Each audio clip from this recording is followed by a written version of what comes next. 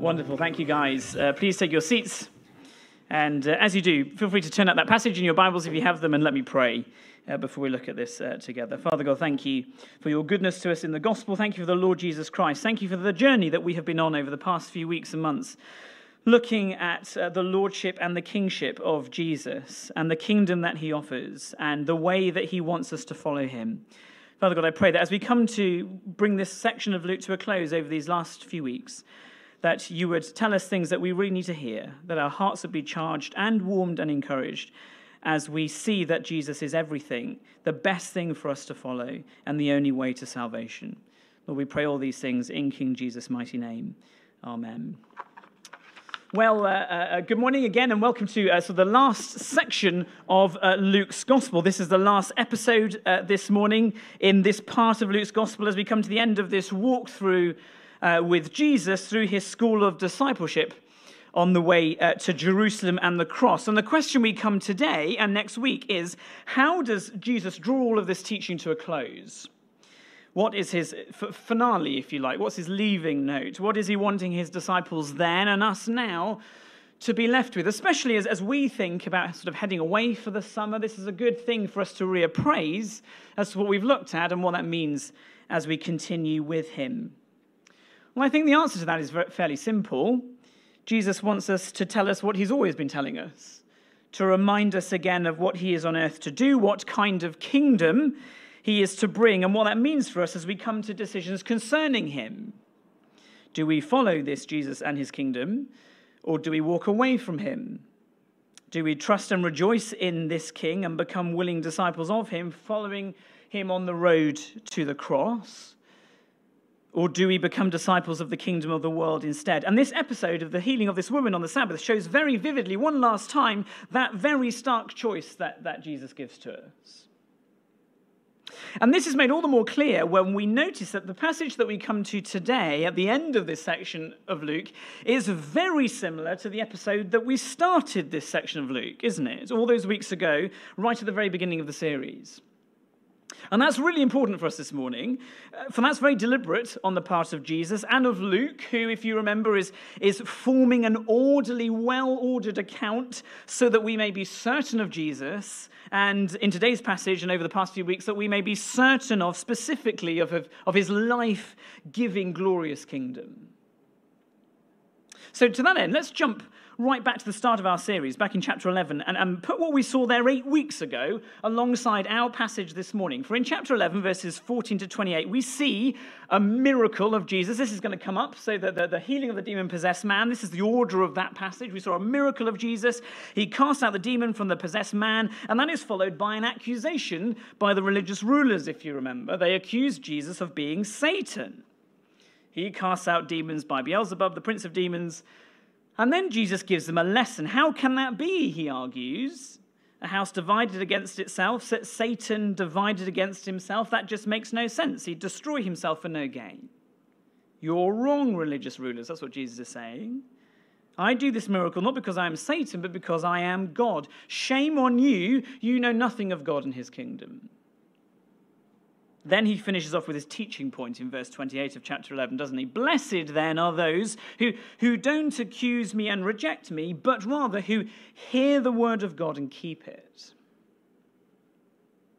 So that's what we started with a miracle, an accusation from the religious leaders, a lesson from Jesus that shows them up, and a teaching point, which is a call to follow him. And that is exactly what we see this morning. In the final part of this section of Luke that we'll look at over these last 2 weeks, line for line almost, we have a miracle of Jesus as he heals this woman on the Sabbath. Then we have an accusation, again, by the religious leaders. Why are you healing on the Sabbath, Jesus, you lawbreaker? That's the implication.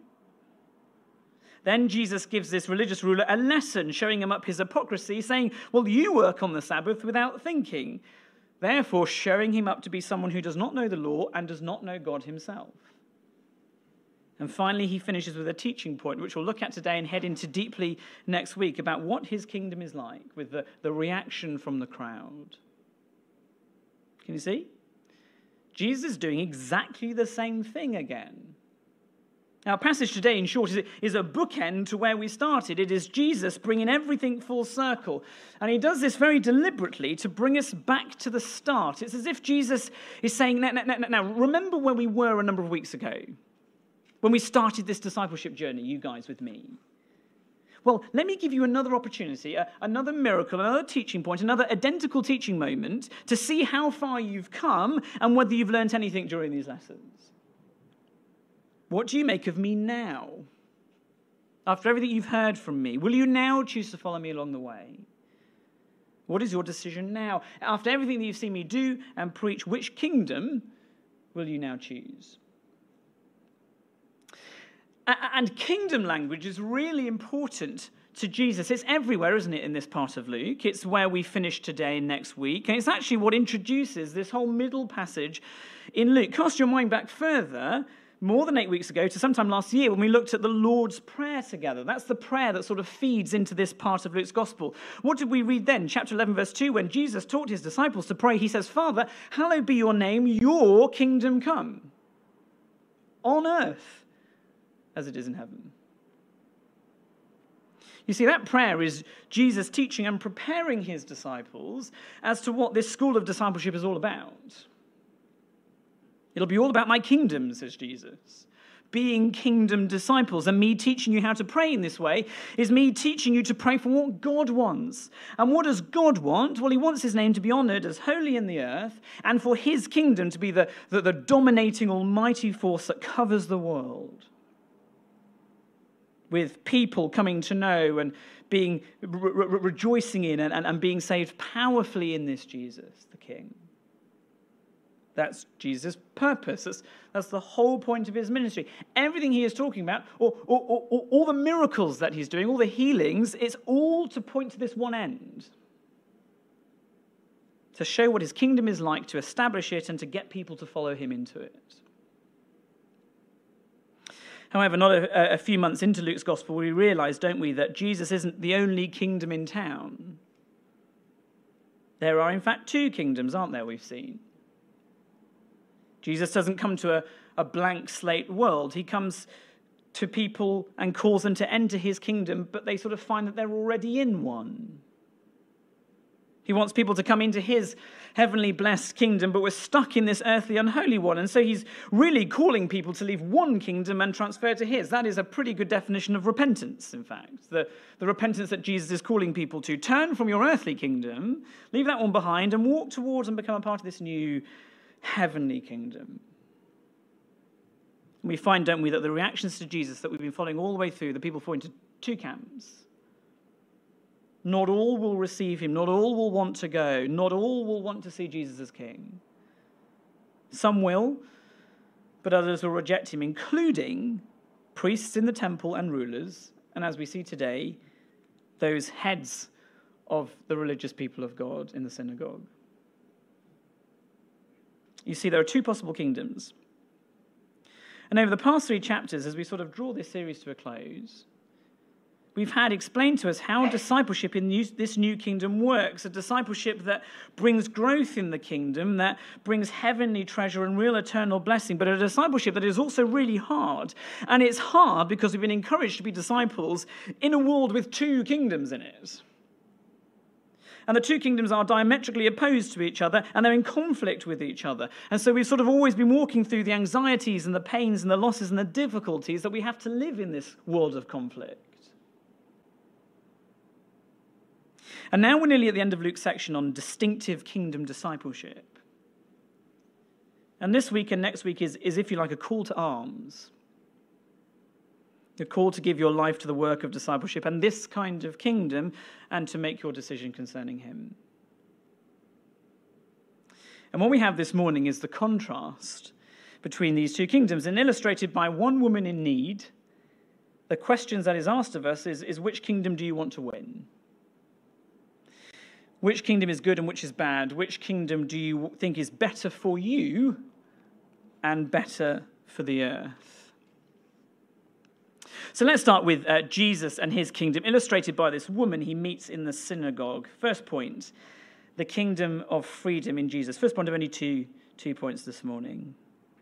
Let's get straight into it. Luke 10:13, Jesus is teaching in a synagogue on the Sabbath. Nothing unusual there, but then he catches sight of a woman who has had a disabling spirit for 18 years. She was bent over and could not fully straighten herself. Now, the Bible commentaries come up with a number of different maladies that this could be associated with, what is going on here biologically or medically in terms of what's going on in this poor woman. But all of them agree that whatever it is, something that causes the body to be curved in on itself is really horrific. It's debilitating, it's exhausting, it's life-limiting, it's degrading, it's socially stigmatizing, not being allowed to engage in the world in any way, really. There was a man who used to walk up and down the street that we used to live in who fits this description very well. Bent double, his head almost at his stomach, needing sticks to sort of help him move. The whole world shut off from him, only the pavement to look at. That was his entire world. No one knowing how to even talk to him, can't catch his eye. It was painful to see him cut off from friendliness and community. That is this woman's life. That's her experience, cut off from the world for 18 years. She is the woman in her community with her face to the ground, bent in half, imprisoned by her body. That's what she's known for. And I use the word imprisoned there very deliberately because the language that Jesus uses here is all about being in a prison. Go through the passage again with me, verse 12. When Jesus saw her, he called her over and said to her, "Woman, you are freed." That's a Greek word that covers a whole multitude of meanings: acquitted, released, pardoned, let go. Or the root of the Greek word here is loosed. To be loosed from the chains of. That's what it means. You're loose from the chains of your disability, says Jesus. And then you get to the synagogue ruler in verse 14, who tries to categorize this as a really bad thing that Jesus done, something that shouldn't have been done on the Sabbath. That's the accusation against Jesus here. And then Jesus says to him, verse 15, "You hypocrites. Does not each of you on the Sabbath untie his ox and donkey from the manger and lead it away to water?" Again, the word untie in Greek is loosed. Can you see? What Jesus has done here with this woman, in other words, is what the ruler and the self-righteous would do for their own animals, but not for her. Loosing their own oxes and donkeys from the chains in order to give them life-giving water, but they won't deign to loose this woman from her bonds and give her what she needs, life-giving healing. Certainly not on the Sabbath, excuse me. Well, Jesus does do that for this woman. She is like an animal, chained and unable to have access to life. That's how they're treating her. And Jesus sets her loose. Jesus doesn't stop there. The very next verse, 16, Jesus continues. "Ought not this woman, a daughter of Abraham, who Satan bound for 18 years, be loosed from this bond?" Can you see the repetition of the words all the time? Bound, bound, bond, loosed, loosed, loosed. This woman is imprisoned. And just like the demon-possessed man all those weeks ago, the start of our section in Luke, so she, like him, is loosed from her bondage, freed, given her life back again from behind her cage. You can't miss the language of the prison. As Jesus said all those weeks ago with that demon-possessed man, if you remember, chapter 11, verse 22, Jesus says, "I am the strong man who has come into the world to break into Satan's kingdom, into this other kingdom, into his citadel, and to overcome him and to divide his spoil." Do you remember that? To set free all of his hostages, in other words. All the people in the earth were held hostage by Satan. Well, Jesus does it again with this woman. He's come into the synagogue, he's spotted a prisoner chained by Satan for 18 years, and Jesus smashes open the door and lets her out into the sunlight. There are two kingdoms. In which of these two kingdoms would you rather be? The kingdom of Jesus or the kingdom of this synagogue ruler? The kingdom of Jesus or the kingdom of Satan? Wouldn't you want to be in the one that sets the prisoner free? And isn't this link between Jesus' kingdom and freeing prisoners everything that Luke has been telling us from the very earliest chapters?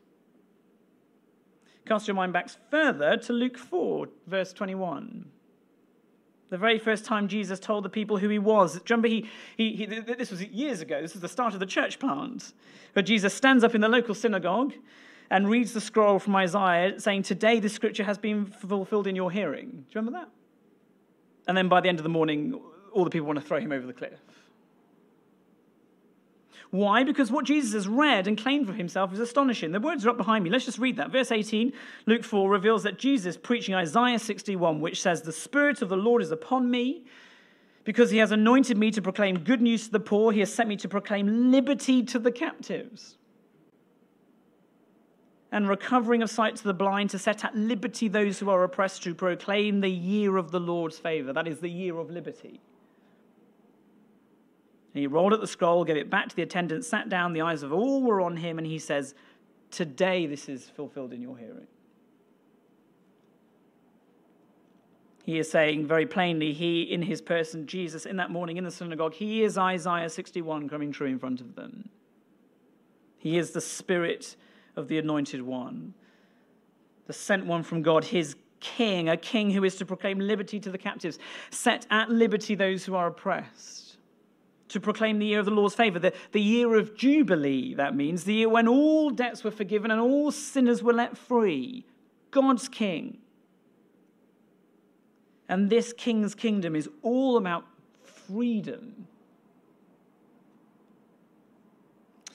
Isaiah wrote those words when the whole people of God were captive in exile in Babylon under Daniel. That's where we were last term. Forced to live away from their homeland, and someone is coming to set you free, says Isaiah. And Jesus opens the scroll, he reads his verses and says, it's me, here I am. And so Jesus taught his disciples how to pray, saying, Father, hallowed be your name, your kingdom come, this kingdom come. This kingdom of astonishing freedom. What a prayer to be able to pray. But let's head back into Luke 13 and the synagogue ruler. He is not happy with this new kingdom, is he? And for one reason in particular, this is the end of verse 14, but the ruler of the synagogue was indignant. Why? Because Jesus had healed on the Sabbath.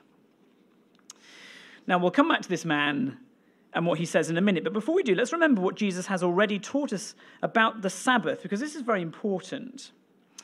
Here, Jesus doesn't claim, when the ruler says this, he doesn't claim an exception for the Sabbath law, does he? Like I would try to do with a parking ticket. Sorry, Governor, my child was sick, and it was only for a few minutes anyway, and there was nowhere else I could have possibly parked to get emergency cow pole at this hour, etc., etc., etc. I'm so sorry. Jesus does not do that. He doesn't claim an exception from the Sabbath law. Oh, look, it was only a little healing work. Let me off this once, please. I promise not to do it again. Not at all. Look at what Jesus actually says, verse 16. Jesus says, ought not this woman be freed on the Sabbath day? In other words, no, freeing this woman on the Sabbath day was the appropriate thing to do, not the illegal thing to do. He's speaking as if freedom was actually the top of the Sabbath agenda. In other words, the work of making people free isn't the type of work that shouldn't be done on the Sabbath. Rather, says Jesus, the work of making people free is the type of work that must be done on the Sabbath, if it's to be done on any day. It is definitively a Sabbath work. Jesus healing people is Sabbathing people. That's what's going on here. And if you were to go right back to the institution of the Sabbath in Deuteronomy, the Ten Commandments, that is actually exactly what we see. A celebration of freedom. Deuteronomy 5:12-15, it'll come up behind me. Observe the Sabbath day, this is what we read, to keep it holy as the Lord your God commanded you. For 6 days you shall labor and do all your work. The seventh day is a Sabbath to the Lord your God. On it you shall not do any work, you or your son or your daughter, or your male servant or your female servant, or your ox or your donkey, or any of your livestock, or the sojourner who is within your gates, that your male servant and your female servant may rest as well. You shall remember that you were a slave in the land of Egypt. Can you see? And the Lord your God brought you out from there with a mighty hand and an outstretched arm. Therefore, the Lord your God commanded you to keep the Sabbath. You see? Who is the Sabbath for? Well, it is for your daughter. We read in Deuteronomy, that's exactly what Jesus says in verse 16 of Luke 13. Daughter. The Sabbath is for your ox and your donkey, just like we read here in verse 13 of Luke 15. Your ox and your donkey. You see, Sabbath is meant to be a good day for children and servants and oxen and donkeys. It's so that the bosses and owners have to give them all a rest. And the reason for the rest is a freedom reason. Verse 15 of Deuteronomy 5, why is this? Because you were slaves in bondage to Egypt, and the Lord your God brought you up out of there with a mighty hand. He loosed you from bondage of that earthly kingdom. Therefore, God commanded you to keep Freedom Day. Can you see? Of course I would be healing on the Sabbath, says Jesus. It is literally what it was instituted for. Ought not this woman be healed on the Sabbath day? Is that not the pinnacle of Sabbathing? It's Freedom Day, Liberty Day. Why would I not celebrate that, says Jesus, by bringing freedom to someone? There are two kingdoms. And can you see why Jesus' kingdom is so good and so much better, and therefore why we would want to give our life to the work of his kingdom after he's shown us what the school of discipleship is like? Why we wouldn't want to be disciples of this kingdom? This woman is a perfect visual example of what kind of king Jesus is. And she arrived at the synagogue every Saturday for 18 years. I don't know, could she work? Was she forced to beg? Did she have children that she could never carry full term? She's in pain, bent double, unable to help herself, bound into her physical prison, and suddenly Jesus happens to her. He sets his eyes on her, he calls her over, and 7 powerful words later, she's free. And you can imagine the conversation between the disciples as this school of discipleship is drawn to a close, as they sort of walk away from this scene, as they head home from class. Should we keep following Jesus? That's the question that they're sort of left with. Shall we take the division and the loss and the difficulty and the poverty and the pain that Jesus has been talking about over the past few weeks on this really hard road of discipleship? Are we really up for that? Are we really going to throw ourselves into this life? Is it really worth the opposition, the loss of income, the family, the prestige, the status? And as they have this conversation, they sort of look back in the rear view mirror, if you will. And what do they see? This freed, loosed, unbound woman. As she's standing in the middle of the road of discipleship, she's waving at them with love and gratitude, standing tall and magnificent and beautiful and straight with her head held high, setting her face like flint towards the Jesus who has happened to her and saved her and Sabbathed her. Does that image clinch it for them? Yes, they might have said, oh, I'm all in. The temporary loss in this life is nothing compared to this kingdom and this king who gives life and life in all of its abundance to crippled, decaying nobodies. I think we undersell Jesus and his kingdom of freedom. We stress some aspects of work, of his wonderful work. We spend a lot of time rightly over the past few weeks and months looking at future glory, that astonishing gift of this kingdom, but we can miss stressing freedom in the here and now. We almost don't believe it. And that's partly because freedom has come to mean to do whatever we want to do in our culture. But in the Bible, to Jesus, freedom, true freedom, means total freedom to be able to live for God in the ways that he wants that are deeply affirming for you. It's the same freedom that the whale has when you place him back into the ocean. The freedom of true life for the whale is to be restricted to the sea, isn't it? And not the type of freedom that allows him to be released onto the land to sort of chance his luck with the humans. A freedom that he might have thought was best for him and actually was quite exciting, but found that in trying to live that kind of freedom, he became beached on the sand and he started to die. Freedom is a wonderful thing. It's powerful. It's everything that our culture wants and desires almost more than anything else. It's incredible what the fight for freedom does to a person. Humans will die for freedom more than almost any other cause. Look at Ukraine at the moment. It's a deeply powerful wonder, and it is central to Jesus' kingdom, to everything that he is offering to every man, woman, and child. And to anyone listening this morning who hasn't committed their lives to Jesus, it is this kingdom that he is wanting you to be a part of. Jesus talks about slavery to sin and death. His disciples, they talk about slavery to disobedience and impurity, the passions and desires that grip everyone on this planet.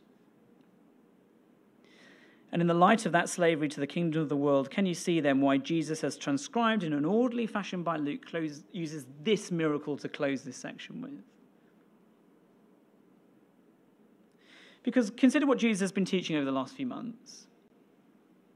Chapter 12 talks about our anxieties over our wealth. 4 things, specifically. Anxieties over our wealth, our status, our clothes, and our height, which is a funny thing. That means our bodies, in other words. And we know that these 4 things, these 4 pressures, have become a prison for more and more people, haven't they? Especially in recent years, there's an epidemic in our younger people through how they are seen on social media. It's really debilitating. And that pressure to be some impossible standard of success and beauty is a prison. And people's bodies bear the cost of that in the end through all kinds of horror.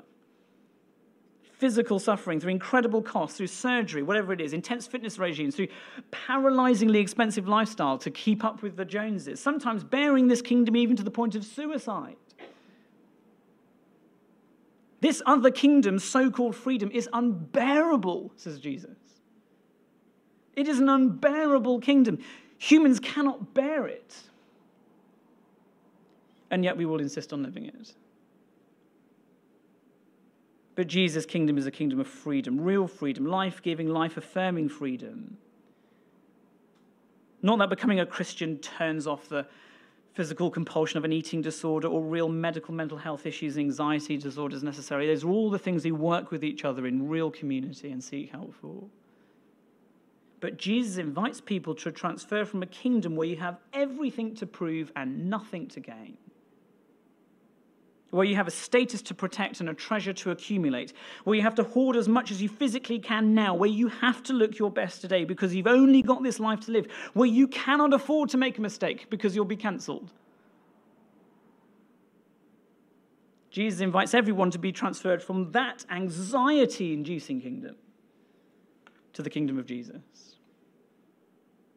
To the kingdom where my Father in heaven cares for us. You're accepted by the King, whatever you look like, whoever you are. And where, Luke 12:32 from 2 weeks ago, he says, "Fear not, little flock, for it is your Father's good pleasure to give you this kingdom." What a father to remember on Father's Day.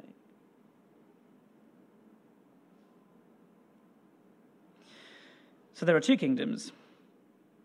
Jesus is the king of freedom, but there's another kingdom here. Lastly, and very quickly, point 1, the kingdom of freedom in Jesus, versus second and last point, the kingdom of the burdensome hypocrisy of the fruitless tree. That's a bit of a mouthful.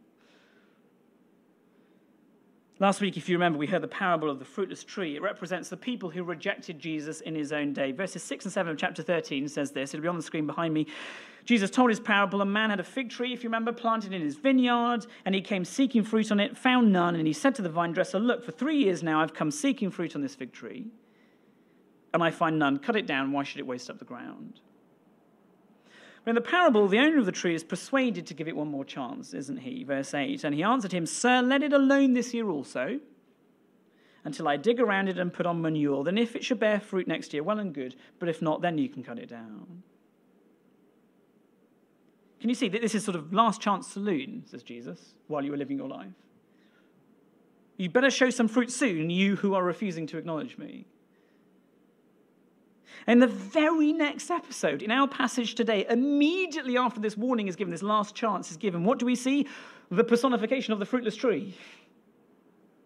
This man who represents this fruitless tree perfectly, this ruler of the synagogue who sees live with his own eyes the events that we have been reading and talking about, but who sees Jesus' kingdom of freedom as a terrible and egregious thing. He sees the woman in prison for 18 years. He sees the powerful words of Jesus. He sees the total freedom in her life. He sees the woman glorifying God, and he is furious. He's indignant because Jesus has the temerity to heal on the Sabbath. He's a very vivid character, isn't he, this ruler? He's red in the face with anger, you can imagine, standing on the authority of his clipboard. And he launches into the most patronizing telling off in history. He said, there are 6 days on which you ought to work on the Sabbath. Come on those days and be healed, not on the Sabbath day. Can you see what he does? He accuses Jesus manipulatively by blaming her. It's the woman's fault. How dare you turn up to church on Sunday and demand to be made free, to be freed? Pick on someone your own size, mate. Do you see how his mind works? He says, no, there's a form for this. There's a pink slip, a permit in my filing cabinet, which you have to fill out for those who want to heal from Sunday to Friday. He acts as if there's a queue, doesn't he? A queue of hundreds of miraculous God-men and Messiahs and Christs. And they're all in the queue, all the others Messiahs and Christs. Well, they know what to do. They know the rules. They've been healing people quite happily within what I want to do. It's just you, Jesus. I'm not opposed to what you're doing, but I do know better than you when you should do your stupendous, impossible, life-giving, creator works of resurrecting bodies. Please, can you fill out this form and do what I say? I am in charge of this kingdom. It's extraordinary, isn't it? And in this, Jesus sees 3 things wrong with this arrogant clipboard man. First is hypocrisy. This man doesn't even keep the Sabbath in the way that he's suggesting. When it comes to the ox or his donkey, which make him money, of course he's going to do a bit of farming on the Sabbath and let them drink water. They're not going to be able to work on Monday, on Sunday, the day afterwards. He breaks his own Sabbath rules. Secondly, Jesus calls him out in his dehumanizing of this woman. She is a daughter of Abraham, verse 16. Have you noticed that? That is what Jesus deliberately calls her. That's actually a theme that will run over the course of the next section. It massively focuses on sons and daughters of Abraham. And Jesus deliberately calls her this because to people like this synagogue ruler, there are some Jews who Abraham would obviously love to hang out with. People like him, the important rule-keeping people. I'm an Abraham person. And there are other Jews who really don't count. Abraham would be a little bit embarrassed by. And Jesus, in calling this broken nobody of a woman a daughter of Abraham, very deliberately points out that she has exactly the same status as this ruler does. She is as valuable as he is. He is no greater than she is. Jesus is reminding this hypocrite that Abraham will see her as much as his daughter as he would this man, his son. And yet this ruler doesn't treat her as his sister as he should have. He doesn't treat her as one of Abraham's own, loved and longed for. He doesn't even treat her as human. This ruler doesn't even rate her on the same level as his cows. The implication is that he's done nothing for 18 years. Do you remember the woes given to the Pharisees by Jesus back in 11, a few weeks ago? Verse 46 brings to mind, woe to you lawyers, this man is a lawyer, stickler for the rules. Woe to you lawyers, for you load people with burdens hard to bear, yet you yourselves will not lift a finger to help. How dare you, says Jesus. It's really disgusting. It's dehumanizing, you hypocrite. But thirdly, Jesus reveals that this man doesn't understand the Sabbath or the Sabbath law because he doesn't understand the God behind it. Verse 17, as Jesus said all these things, his adversaries were put to shame. God shamed the man who presumed to know God. What Jesus says in these verses is a devastating takedown, isn't it? It's not that Jesus breaks the Sabbath rule because he's a bit of a rebel with a big teddy bear heart and he gets away with it. It's the synagogue ruler. He's a hypocrite. He cannot be trusted with God's people because he doesn't know or understand God. And this is the picture that Luke is building. This is the characteristic of those who oppose Jesus, the characteristic of this earthly kingdom. Jesus stands for freedom, and the people who opposed him, they stand for fruitless, dehumanizing, God-denying hypocrisy, kings of a kingdom that oppresses and dehumanizes and enslaves. Can you see then, as we draw to a close, how this comes full circle? We started the series all the way back in with the healing of the demon-possessed man. Back in chapter 11, Jesus breaks this man free. Jesus is accused of being Satan. Jesus judges these people, shows them up to be hypocrites. You don't know God, you're not a part of this kingdom. And here in chapter 13, after all his teaching and last chances, straight after the reminder that there's one more chance for this fruitless tree to repent and bear fruit, Jesus gives them one more chance by providing the identical setting. He breaks this woman free. Instead of recognition, the same thing happens. Jesus is accused of being a scripture lawbreaker by this ruler. And Jesus judges him as a hypocrite. You don't know God, and you are not a part of my kingdom. You have not learned, says Jesus, and time is running out. This woman has learned, says Jesus. And to hers is the kingdom of God, the kingdom of life, the promise of Abraham, given and gratefully received by a daughter of Abraham. A daughter of Abraham now not just in a bloodline sense, but in a sense of real healing and faith, brought into the line of Christ, a daughter of the King himself. There are two kingdoms. And there are two very vivid outcomes for these two kingdoms. For if this ruler is the kingdom that wins, then what is the outcome? Very simply, it is the disciples leaving this town. Instead of a rejoicing, alive and transformed woman in their rearview mirror, they see the same woman shuffling back home with her stick, spent double for another 18 years in torture and imprisonment ahead of her. I don't think much of this Jesus if he has to bow down to clipboard man. That's the kingdom of imprisonment, where the people who claim to be God's people tell you, don't talk about Jesus, don't call people to repentance and faith, that's not fair. Keep people as they are. That's the context of 11:12. It's not just legalism of religion that does that, it's the world. The religion and the world join forces and says, you will keep our rules, we're the kings of the kingdom. You will follow and obey these sexual ideologies, you will say the things you want to say, you will conform to our standards of beauty and success and influence. And we're driven to despair. Or there is the kingdom of what actually happens here when Jesus, the king of this kingdom, is not intimidated by clipboard man, not intimidated by religion, not intimidated by the world, where he proclaims freedom and this woman stands tall and free. And what's her reaction? She is glorifying God, and the people are rejoicing in all the glorious things done by Jesus. Which kingdom do you want to win? You see, that's a question to us as we draw this whole school of kingdom discipleship to a close. What are you going to do now concerning Jesus and his kingdom? With the time that we have left, as we are given that one chance in this life by the vine dresser to tend to our fruitless roots, what are we going to do with Jesus? Are we going to reject him and stand on our rules and laws that will eventually ruin us, like this ruler? Are we going to reject him like the Pharisees? Are we going to stand on our own self-righteousness, assuming that we know what is best? Or are you going to be like this woman and the crowd, the body of people who follow Jesus that represent the normal punter in the street? What is their reaction? They rejoice gladly, for they are witnessing the kingdom of freedom in Jesus, and that is a beautiful and powerful thing. What kingdom do we as a church, and those of you who don't know Jesus, want to win? Which kingdom do you want to be a part of this morning? For there is not much more time left to choose. And Jesus, the vine dresser, offers you today the chance to follow him to freedom. Let me pray for us as we close.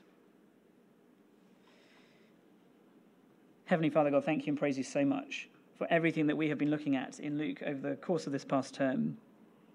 Thank you for the beautiful riches in glory that we have waiting for those who choose to follow you. But thank you so much as well for the freedom that we have in this Jesus and in his kingdom now. That we don't have to conform to the awful rules of the world. That we don't have to be what the world demands of us, but that we can be the way that Jesus wants us to be, free as sons and daughters of Abraham, as sons and daughters of the King, co-heirs with Christ, the promise of the inheritance that is given to us as saints of the Lord Jesus, a part of his glorious, wonderful family, free to be able to live for him and for him alone. Heavenly Father, I pray so very much that this would be a kingdom that we would want to join. For those here who don't know you, for those who are watching online who haven't made that decision yet, may this be the day where they seek the salvation of the Lord Jesus and become a daughter of Abraham, a daughter of the Lord Jesus Christ. And help us, Father, those of us who know you, to be fully committed to this kingdom, to be people who want to live for Jesus and want to go speaking about him and telling others about how wonderful Jesus is, the only person who saves. We pray all of these things in the name of King Jesus. Amen.